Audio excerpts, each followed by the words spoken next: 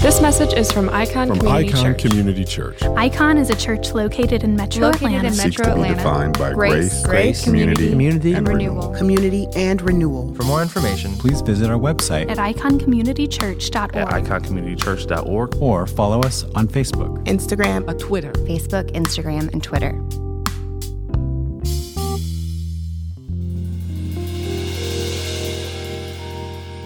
Over these last few weeks, we have been talking about this very difficult topic of church hurt.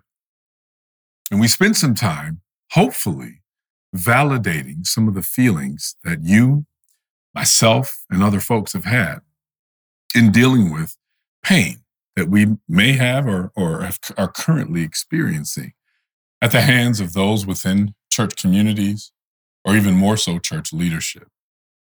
We talked about what it means to actually feel like this is something we can name and something that we can feel validated in and not necessarily shamed for feeling these things.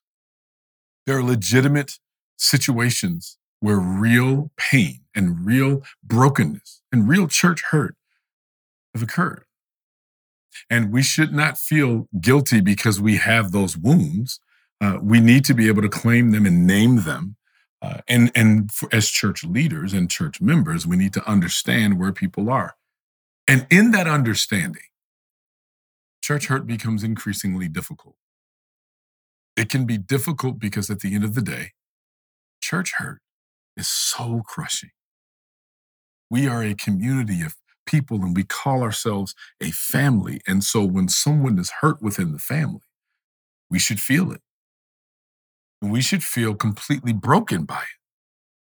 And it not just crushes our emotions, it does indeed crush our soul. When you are on the receiving end of those who have professed to love Jesus and professed to love you, and then in some way hurt by abusing you, that is debilitating. If you've ever been betrayed by a loved one, when spouses have been betrayed by the other, it is soul crushing because you place a very deep sense of intimacy and trust into the other person or into that structure. So we need to understand that when you feel, if you are in a place where you feel or have felt real church hurt, we want you to feel validated and know we acknowledge, we all should acknowledge, that can feel debilitating.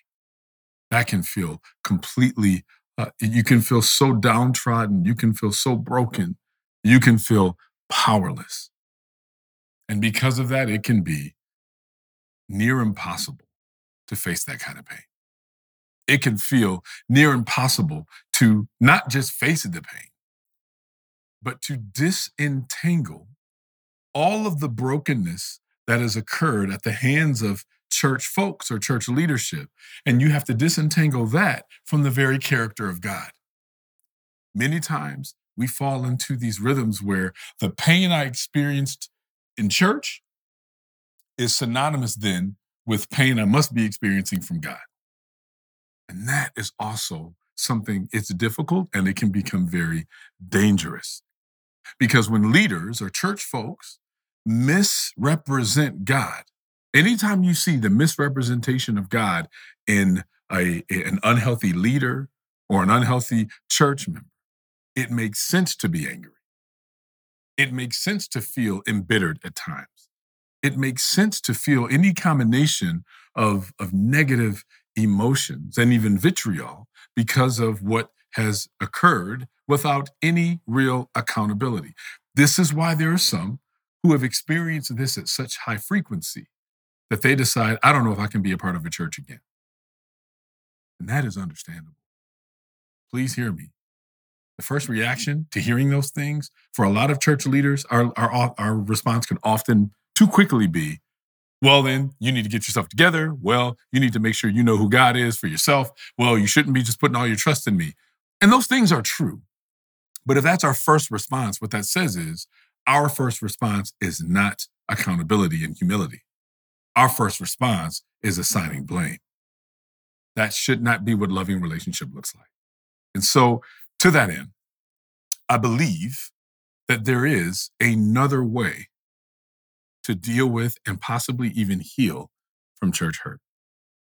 So we start, like I said last week, churches oftentimes want to jump to the healing first, and really what they really want, what they want you to do is to forbear the pain that happened, overlook it and keep moving.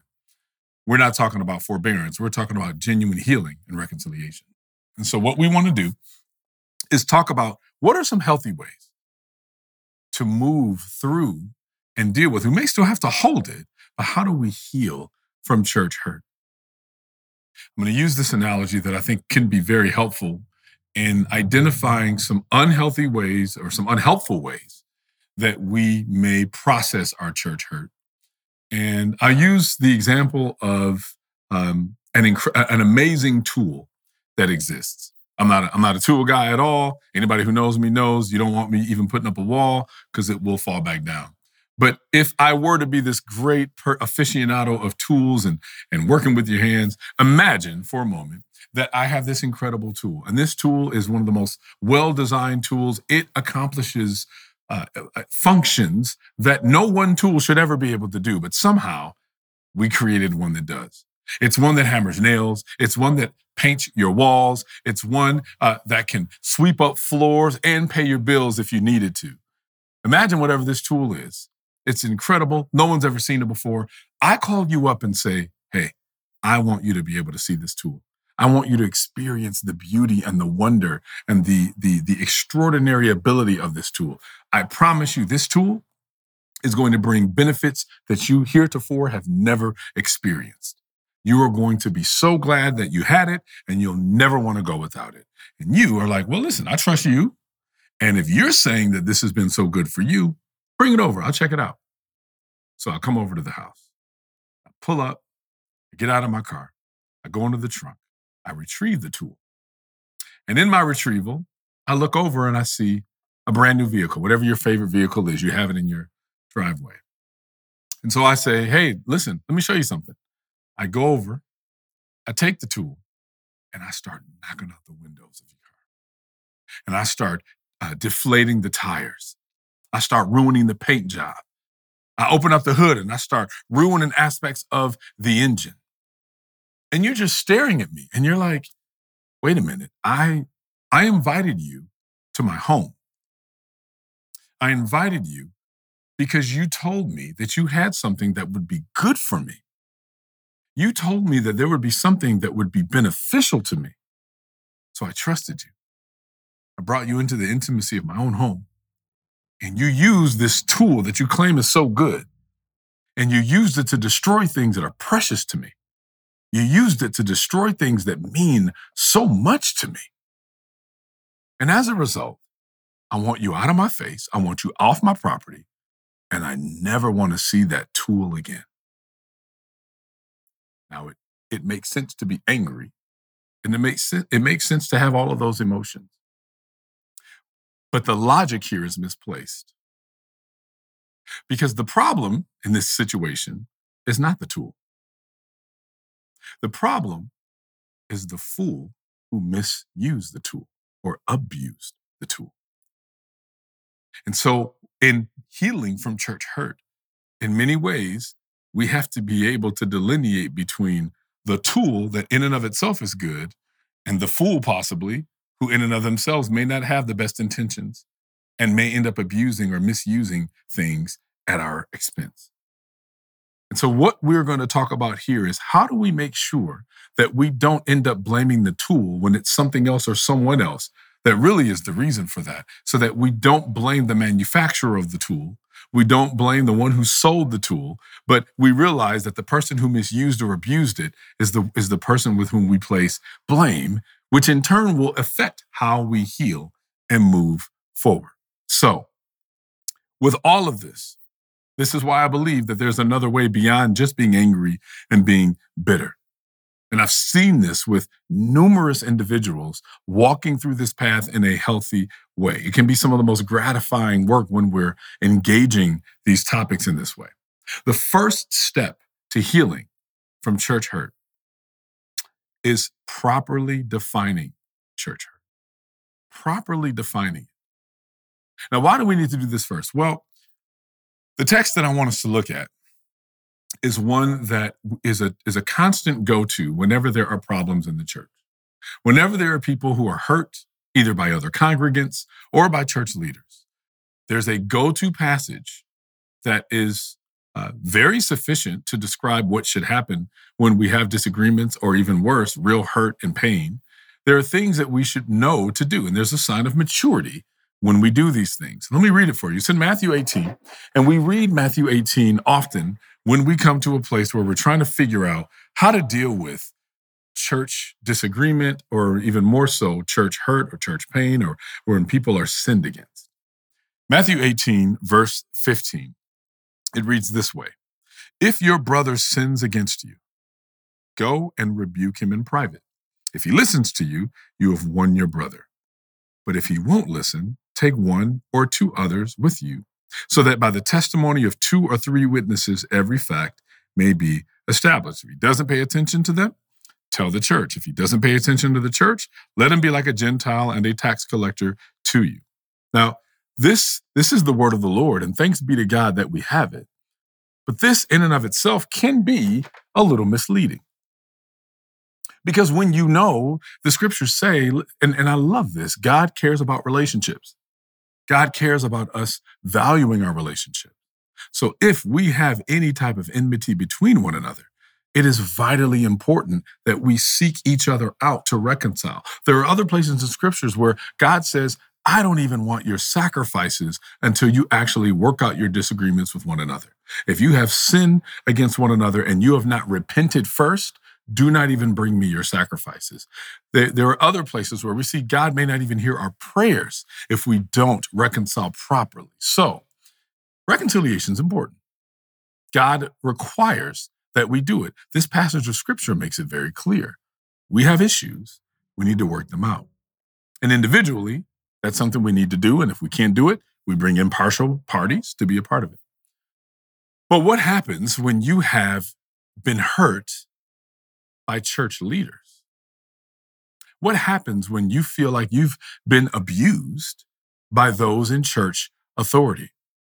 Going to them, in many ways, going to the person may not feel safe at all, because if there is an unhealthy church leadership structure or a toxic church environment, then going and sharing the pain only becomes an easier way for people to put a larger target on you, and you feel like it's better off me not saying anything at all.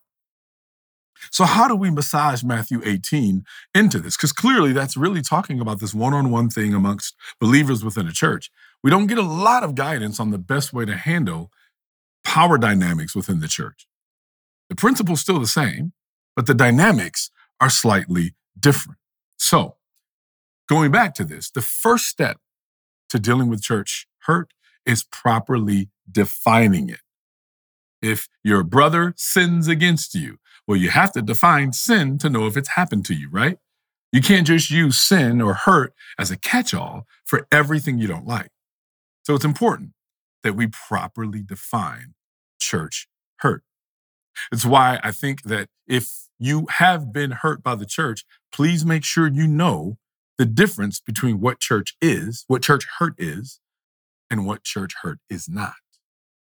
Because what we're prone to do is we're prone to take examples in our church experiences wherein we have been disappointed, or where our preferences have not been met, or where we have been corrected. And because we have negative emotions in response to that, we automatically put that into the church hurt bucket. And that is not church hurt. Please know, if you have been in a situation where you've been in a church and you preferred that they did church one way, and you expressed to them, I prefer you do church this way, and then they in turn choose not to do it that way, you've not been hurt by the church. Please know that if you're in a situation where maybe there was something that you were doing that biblically, maybe you've hurt someone else and the church is actually calling you to go repent, and you didn't like that you were told that something that you said to a person was actually wrong, and you felt offended that anyone would even imply that something that you've done or said is actually not the right way of comporting yourself, and you were so angry by that, and you feel like that actually was an example of church hurt. Well, we got to go on this on a case-by-case basis, but by and large, if what happened is really equivalent to actual correction, then it's not church hurt. You may not feel good, and we shouldn't. I mean, we shouldn't feel good if we're facing a mirror. Sometimes doesn't always make you feel good. The mirror sometimes shows some things that need to change. And that's a part of sanctification. So be careful. Sometimes God is trying to sanctify you and you don't like what sanctification feels like, so you call it church hurt. That's not church hurt. Now, that's all I'll say about that. We'll have other sermons to talk about correction, but just understand, make sure that you are knowing the difference between church hurt, actual church hurt, and either correction or preferences not being met. Now, with that being said, what is church hurt? Church hurt, I'm going to put it very simply. Church hurt is abuse of power. Church hurt is the abuse of power. Church leaders especially do have a degree of power. Churches as a whole have power. But as my kids have loved to quote from Spider-Man, with great power comes great responsibility. Churches, church leaders, even church members in certain positions have a degree of spiritual power and spiritual authority. So if someone misuses their power, if they misuse their power at the expense of another church member, congregant, or anyone, that is abuse. That's it. That is abuse. Anytime you use a thing in a way that it was not intended to be used, it is misuse and then abuse. So this means that Oxford defines abuse this way: to act in a manner to cause bad effect or for a bad purpose. Church hurt stems from experiencing someone else abusing their power. That's the nature, the very origin of church hurt. Now, a church does have power, right? And in a good sense, there's power that exists in a church that should be good for all of us.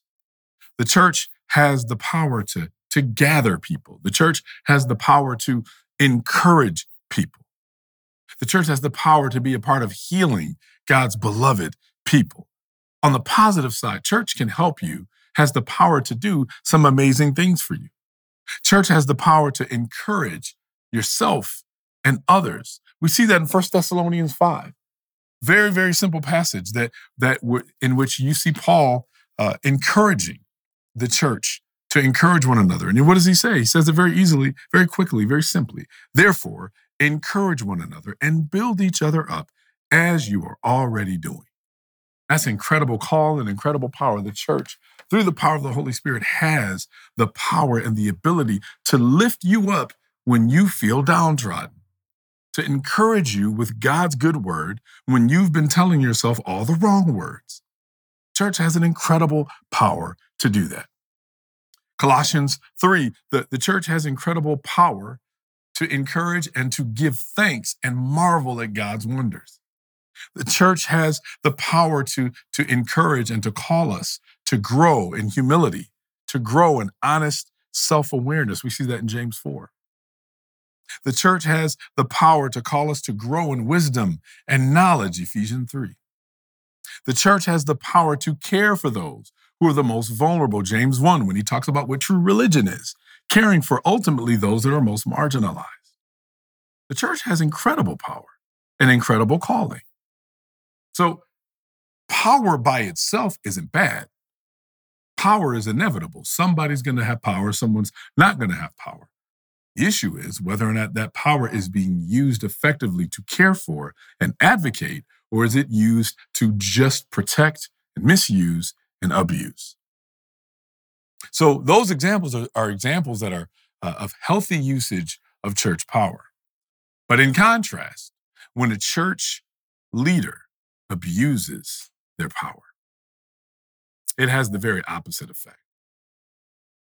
Many times, if you've been on the receiving end of any form of abuse of power, you'll feel discouraged and disappointed in yourself and other people. You'll have any combination of feelings of anger, confusion, bitterness toward God. You'll have this almost toxic movement towards a rigid self-denial and self-hatred and a withdrawal. You just feel like I'm not even worth being around these folks, and I don't even know, I don't like the way that I felt, but I'm sure I know what they're going to think of me, so I'm just going to keep to myself. And there becomes this almost hermit mentality because of it.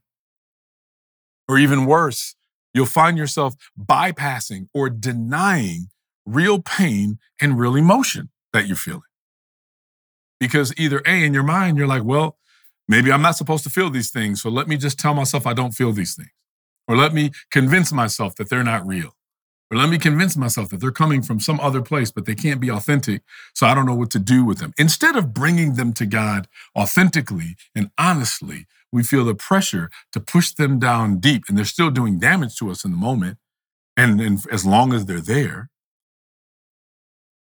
And all that happens as a result is when we bypass our actual feelings and when we bypass what we're really dealing with and when we stuff it down or use words to say the opposite of what we're actually feeling because that looks like it's more praiseworthy, all we're doing is creating false ideas about who God is and what he expects of us. Because none of that looks like the Jesus that embodies God himself. This idea of us not being honest and authentic about what's really happening, that's not something God calls us to. That's not even the nature of our relationship with God. That wasn't the nature of Jesus' relationship with those on the earth. And so when all of that happens, all that means is that in the wounds increase in the vulnerable. Those wounds just get deeper. They fester. They become infected. So, step one. Name your church hurt accurately as church abuse. Why do I have to say this? Because it's not enough to just say, I had some bad things happen before, but I'm trusting God and I'm going to keep moving. It's true, but if we're going to deal with church hurt properly, then think about some of these horrific. I came from churches where I've seen, and I'm sure you have as well, some really hard, even horrendous things that have happened at the hands of church leaders or at the hands of people within the church that are defended and advocated for by church leaders. So maybe there's somebody that they don't have any real authority in the church, but they're liked, they're respected, they're defended by the church, and they've done really horrendous, sinful things that when people are made aware of those things, no real accountability occurs. A person has been hurt and the church does nothing. That is also abuse. I know of a church, several churches actually. I'm thinking of one in particular when I was younger where a young girl ended up being pregnant. And the church required her to get up in front of the entire congregation and experience this incredible amount of shame, apologizing to the congregation for being pregnant. Mind you, there was no man there because how would they ever know? How would they ever prove it? Because it's very similar to the woman caught in adultery, right? Everybody's ready to stone her, but where's the man that also should have been, you would think, held accountable? Not necessary. And I remember this woman, this young girl, having to get up tearfully, just apologizing to these folks who had nothing to do with her situation. But instead of figuring out how to love this girl and the situation that she was in, getting ready to bring a child in by herself, instead of figuring out what it means to come alongside, love her well, continue to help her follow God, all those things. Instead, people were more interested in heaping collective shame on her, as if that is something that Scripture, that God's heart would want. It isn't. So when something like that happens, they forced a young girl to go before the church and apologize for being pregnant. This was an abuse of church power. If a church or a leader told my secrets to others and called it prayer, this is an abuse of church power. If the church tells me that or tells someone that their abusive husband's behavior was their fault, that was an abuse of church power. If someone at church tells me that my depression was evidence that I lacked faith, that is an abuse of church power. You see, really, abusing church power simply is to assert and force compliance in something that God never says or commands. Because many times people who are claiming to speak for God are just speaking for self, but they want you to follow their words as if you are following God.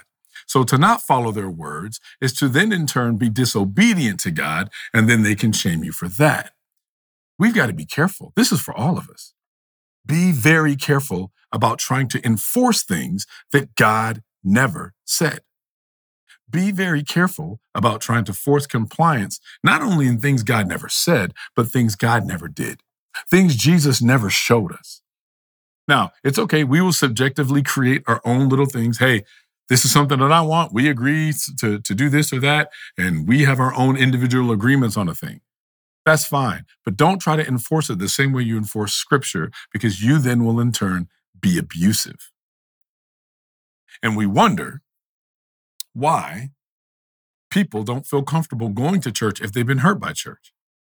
Listen, if you wonder why people don't come, sometimes people don't come to us and the first thing we want to do is put it on them. People don't come to the church. I'm going to tell you right now, a very common approach in church leadership is to go, well, you never brought it to me and you never said anything. Matthew 18, you didn't follow it, so it's kind of on you, isn't it? And while there is a call to come and share, why not start with humility first? Man, if they didn't come to me first, before I start looking to heap shame on them, maybe I should humbly investigate myself first. I wonder why. Did I create or did I overlook the fact that there was not the type of safety present that for this person to feel like they could come and share this pain? If I've caused pain to someone, maybe ask yourself this now. Hypothetically speaking, if you caused pain to a person, people that are close to you, could you honestly say they would feel comfortable coming to you and telling you about it? Honestly. And also, if that's true, I ask you this. How have you been prone to respond when people tell you that they've been hurt by you? Is your immediate response self-protection, defending? No, you misunderstood. No, I think that's something that's rooted in your heart right now, not mine. Because if that's the case, you have some abusive tendencies. And if you are a person in any position of authority or a person that is, a lot of times people with very charismatic personalities can be abusive and not even know it because they take up all the air in the room and everybody wants to get behind them. And so usually no one wants to be the one to tell them, hey, by the way, you're bulldozing and a lot of the things are good, but there's some things you're doing that are painful. Nobody wants to be the person to say that. Because with the same bombastic nature that a person engages, that's the same nature they're going to use when they defend. And people are like, I'm not ready to have to fight that the nature of that bombasticness, if you will, because I'm not wired that way. And so I'm going to feel completely enveloped by the very essence of who you are. And I don't know that I can do that. So if it's important for us to be in a place of real humility so that we can stop and go, man, if people don't feel like they can come to me and share that there's real pain that I've caused, let me not start with blaming them. Let me start with me first. And sometimes that means looking at our networks and going, does anyone feel like they can do that with me? And it has to be anybody in my close circles, right? Family members, friends. Do people really feel like they can come to me? So, church hurt, we have to acknowledge as church abuse. The second thing, and really important, we've got to learn to delineate between church hurt and God's character. There are things that we experience in church, like I said, and we'll make that pain synonymous with what God must want for us, or what God must be demanding be true of us. And so because pain happens, sometimes we can't tell the difference. Sometimes we're like, well, I've been hurt by the church. God's hurt me. I got an issue with God right now. We got to be careful because we need to be able to know, okay, if I'm in a situation where I'm at a church that in some abusive ways have advocated for forms of injustice and a lack of mercy or practice a lack of humility, I've got to stop and go, so is that true of God's character? Is God a God that doesn't love justice? Is God a God that does not love mercy? Is God a God that does not advocate and call for humility? Well, we know, one of our favorite verses here at this church is Micah 6:8. We know God's called us to do justice and love mercy and walk humbly. So we know that's God's character. So the moment we experience church hurt that is in complete incongruence with these three things, then we stop and go, I'm hurt. I'm hurt by the church here, but I realize that that is not reflective of God's nature. If we feel like that we've seen situations where the church is heartless for those who are dealing with real grief, or those who are dealing with a real broken heart, or the church is engaging with a lack of bridging the gap and making real peace, we don't go, well, God must not be a peacemaker. God must not care about the brokenhearted. God must not care for the poor in spirit. We know that in the Beatitudes in Matthew 5, verses 1 through 12, all of those things that Jesus says should be true. Blessed are the poor in spirit. Blessed are the pure in heart. Blessed are the peacemakers. God cares about those things. So we stop and we go, I'm experiencing a church environment where these things are happening, and it's painful and it's hurtful, but I know this isn't reflective of who God is. Or I'm experiencing a situation where I have church leadership or people in my church that operate in a high degree of pride. And let me tell you, for all of us, one of the slitheriest principles that we can overlook in our own hearts is pride. You never see your own pride. You never see your own pride. The person that I know is prideful is the one who loves to tell me how not proud they are. I'm not a proud person. I don't deal with pride at all. I pray against pride in my life. You weren't able to dictate or even declare those things about yourself. There are other people who are able to declare that about you. So that's important because churches, in a lot of ways, church leaders or people who are influential in the church might have a degree of pride and not even know it. And you might end up being on the receiving end of that pride, and there's no accountability for that. And now you're like, I can't deal with church anymore because seems like that's just, that's how God must work. Truth of the matter is that God stands against the proud and he's for the humble. That's what James 4 says. And just very simply, you've experienced a complete lack of love. And it's easy to say, church folks, they're just not loving. And to be honest, I could understand that. Talk to anybody who's worked in fast food service or in any type of restaurant service, restaurant industry. Talk to anybody who's been a waiter or waitress or a wait staff of a restaurant. And they'll tell you that those who tip amongst the lowest tippers, percentage-wise, are always church folks. People who, and I'm sure I'm getting some hearty amens out there right now. If you have ever worked in restaurant services of any kind, and you have had to wait on certain tables, I'm sure you know this, Sundays are the worst days to go to work because Sundays are the days your tips are going to be the least. Church folks and the amount of entitlement sometimes that people will have will be some of the worst tippers. It's really easy to look at church folk and go, I don't really know that they're that loving, so I'm not sure that version of Christianity and whoever that God is must not be loving either.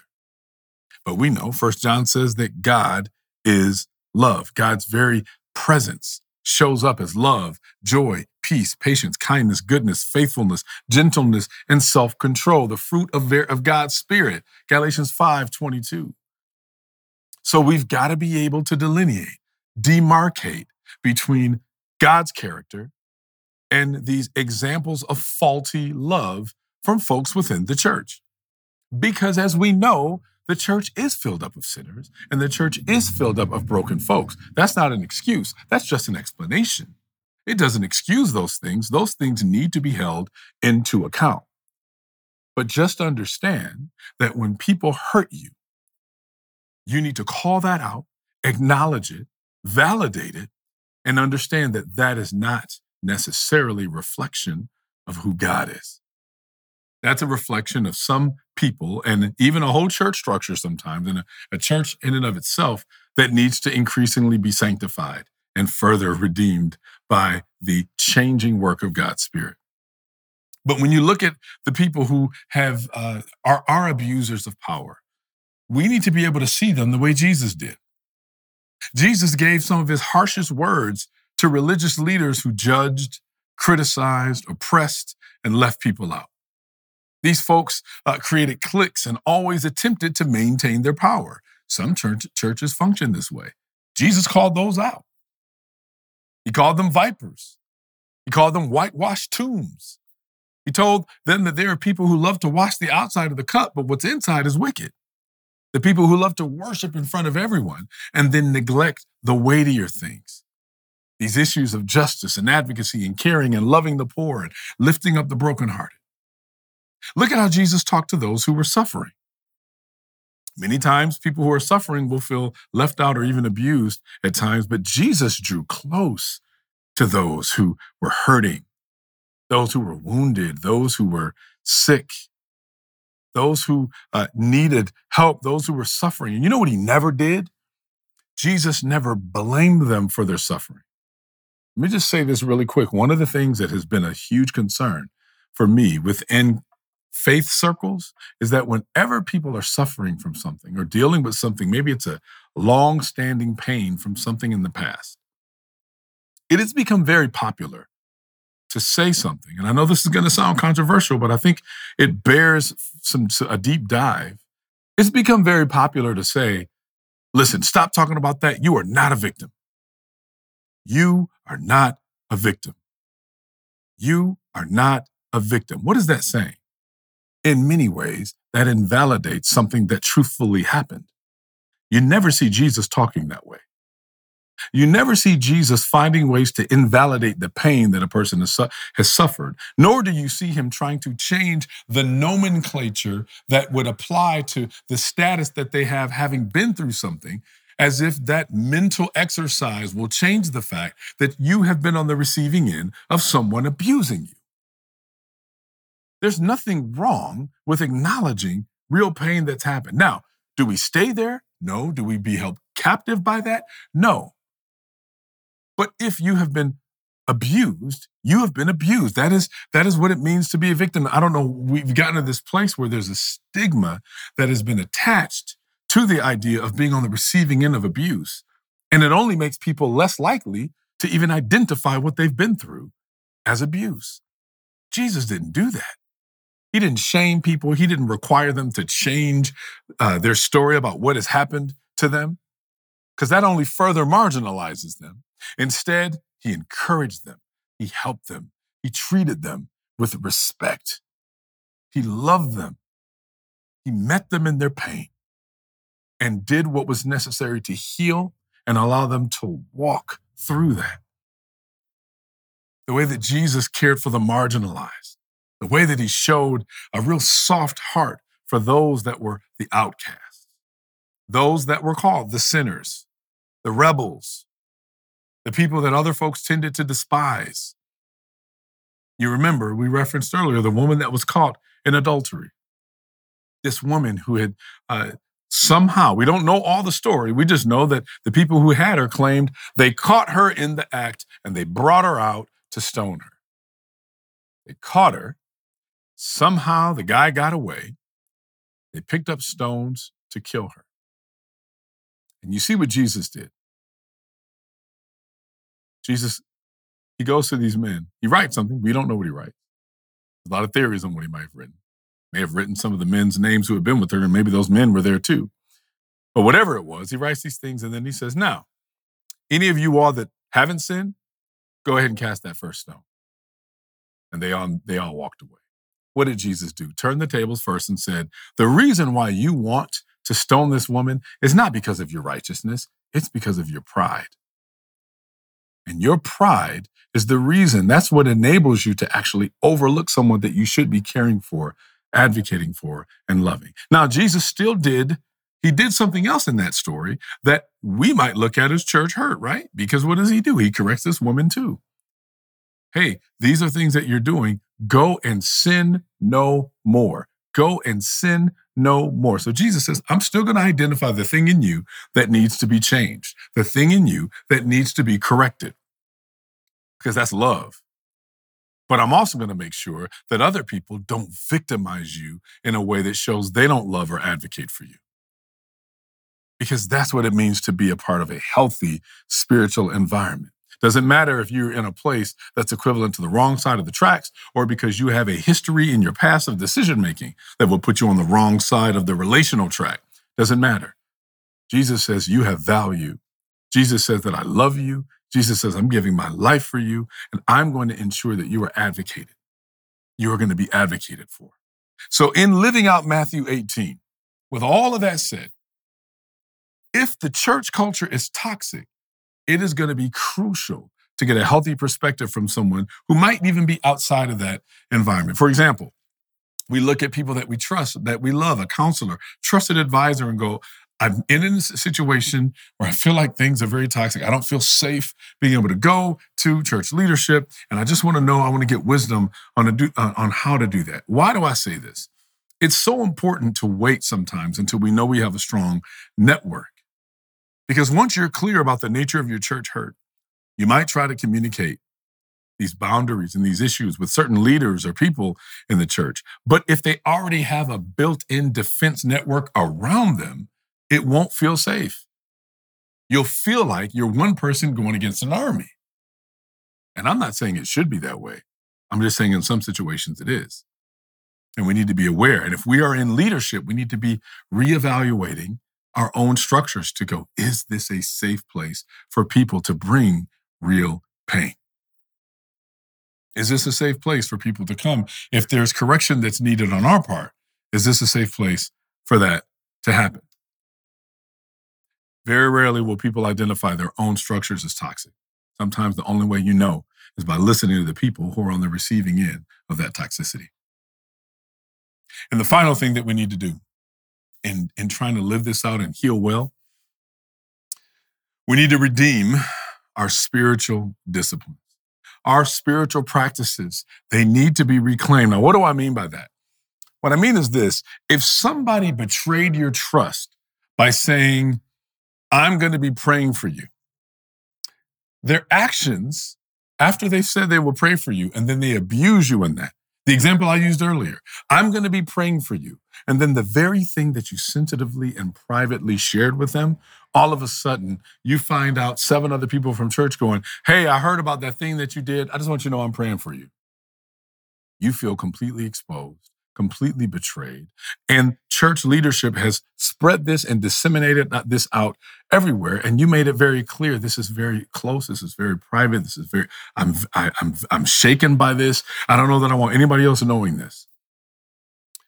Somebody does that after saying they want to pray for you and you've dealt with real pain in that sense. You can get to a place where the idea of prayer will feel uncomfortable. I'm not saying that that's good. I'm saying that's just real. You will feel like, I don't even know that I can trust prayer right now because all these people who said they were praying for me, they're praying to the same God that I'm praying to, but somehow that God didn't stop them from doing these things that are harmful to me. I don't know what to trust. And so in healing in this way, this is how we reclaim vitally important spiritual practices, even like prayer. In the same way, certain Bible verses have been used to bring unspeakable pain upon people. You look at churches that are, we would say are good churches in theory, but you can also look at environments that we look at as even dangerous cults. And what they have in common is they can all use scriptures to make people do whatever it is they want them to do versus whatever it is God has called us to do. And so if somebody uses a scripture or a group of scriptures in order to do things or to abuse you in a certain way, and you've gone through years of that, it can be very difficult at times to even know if you can trust reading the scriptures. I'm not saying it's good, but I'm saying that's how it is. There are people who have been abused by people misusing the Bible And so folks go, I just don't even know if I can trust what's in there. I listened to a pastor once tell a woman, listen, there's nowhere in the Bible that says that a woman can divorce her husband if he beats her. There's nothing in the scripture that says that a woman should have the right to divorce her husband if she is abused by her husband.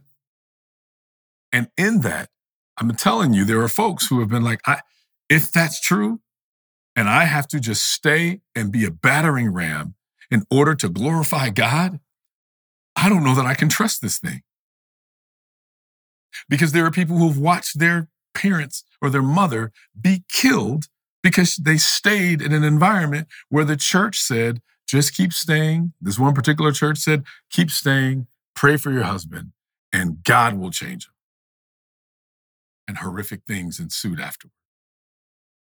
That kind of advice given from ostensibly the authority of Scripture makes people go, I just don't know if I can trust. I don't know what to trust there then. Because if that's true, and I'm seeing real damage happen as a result, I don't know how to trust that. And so when we learn how to do what we said before, separate God's character from this really either bad ways of misrepresenting Scripture or misinterpreting Scripture or misrepresenting God's character. If we learn to separate that, now we can reclaim practices that were never meant to be abused in that way. Prayer was never meant to be abused in that way. The Scriptures were not meant to be abused in that way. So if I can separate that, I can reclaim that. I can take that negative thing, that negative abuse, that negative misuse, and transform it into a positive. Why? How? By redefining old harmful words or harmful scriptures in these new, in the new ways, and not even the new ways, the old ways that they were originally intended. And so we stop and we go, I can reclaim prayer now. Now that I know God's heart and I understand his character, I can pray those attributes back to him.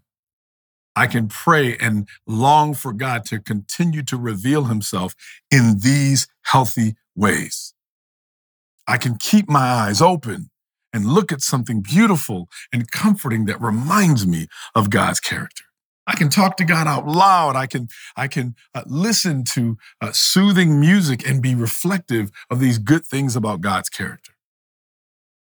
In other words, if we don't get to a place, if we're dealing with church hurt, and we are, as many of us are, we don't get to a place where we know what it means to cling to who Jesus really is, then there's a false view of Jesus that has been kind of hoisted upon us. And that's who we're running from.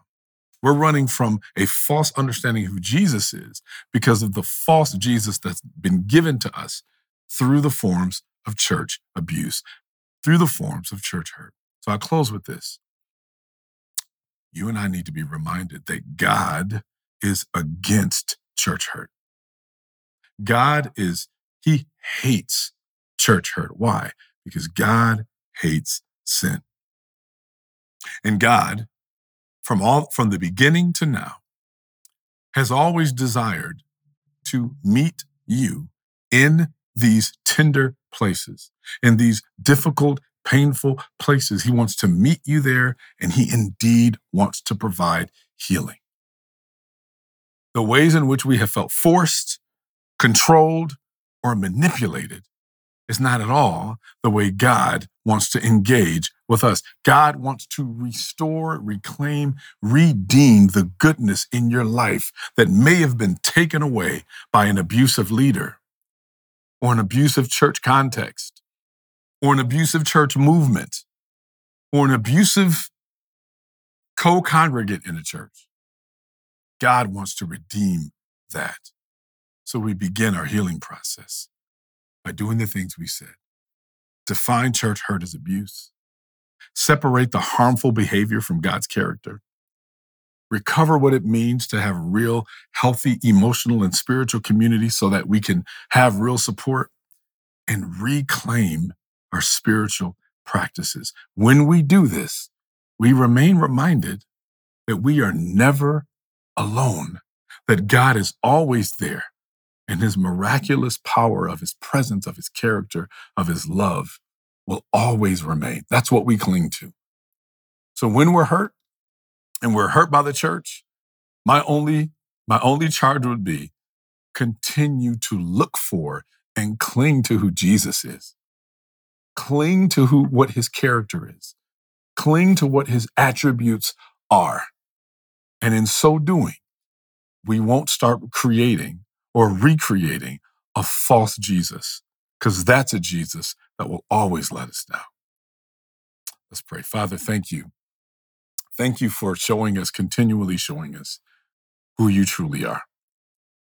God, I pray that even as many of us are still healing from real church hurt and abuse, and in the midst of some of that deconstruction, we're trying to figure out who you really are.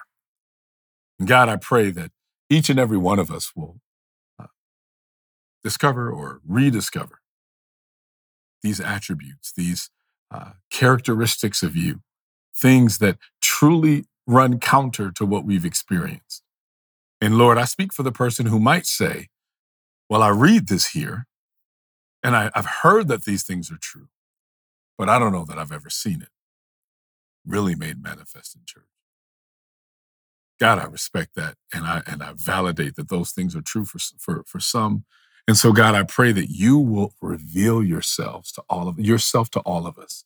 Show us who you really are.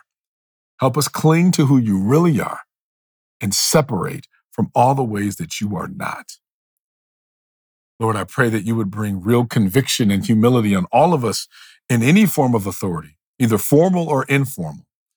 I pray that you would show us areas where we have pride, a lack of humility, a lack of love. God, move us to a place where we are broken in our own sin to the point where we want to make it right, where we want to genuinely reconcile.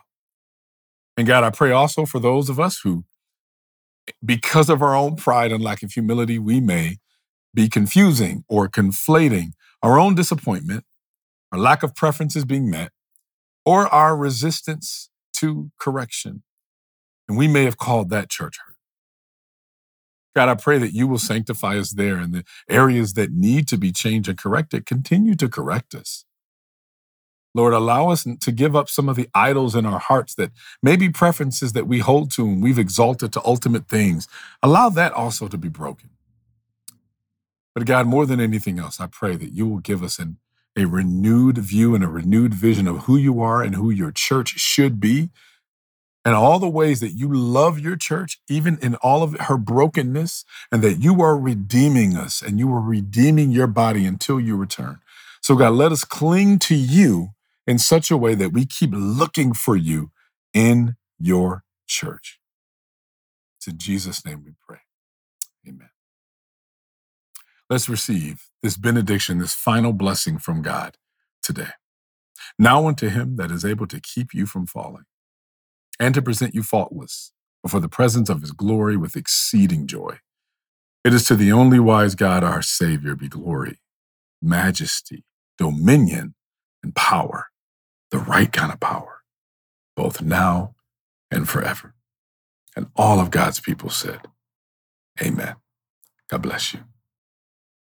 Praise God from whom all blessings flow.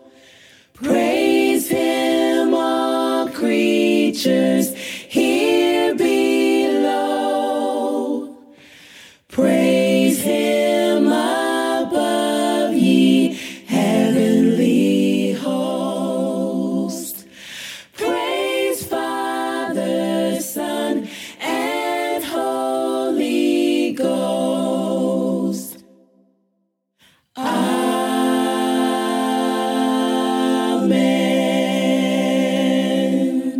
Thanks for listening to this message from Icon Community Church. Please visit us online at iconcommunitychurch.org or follow us on Facebook, Instagram, and Twitter.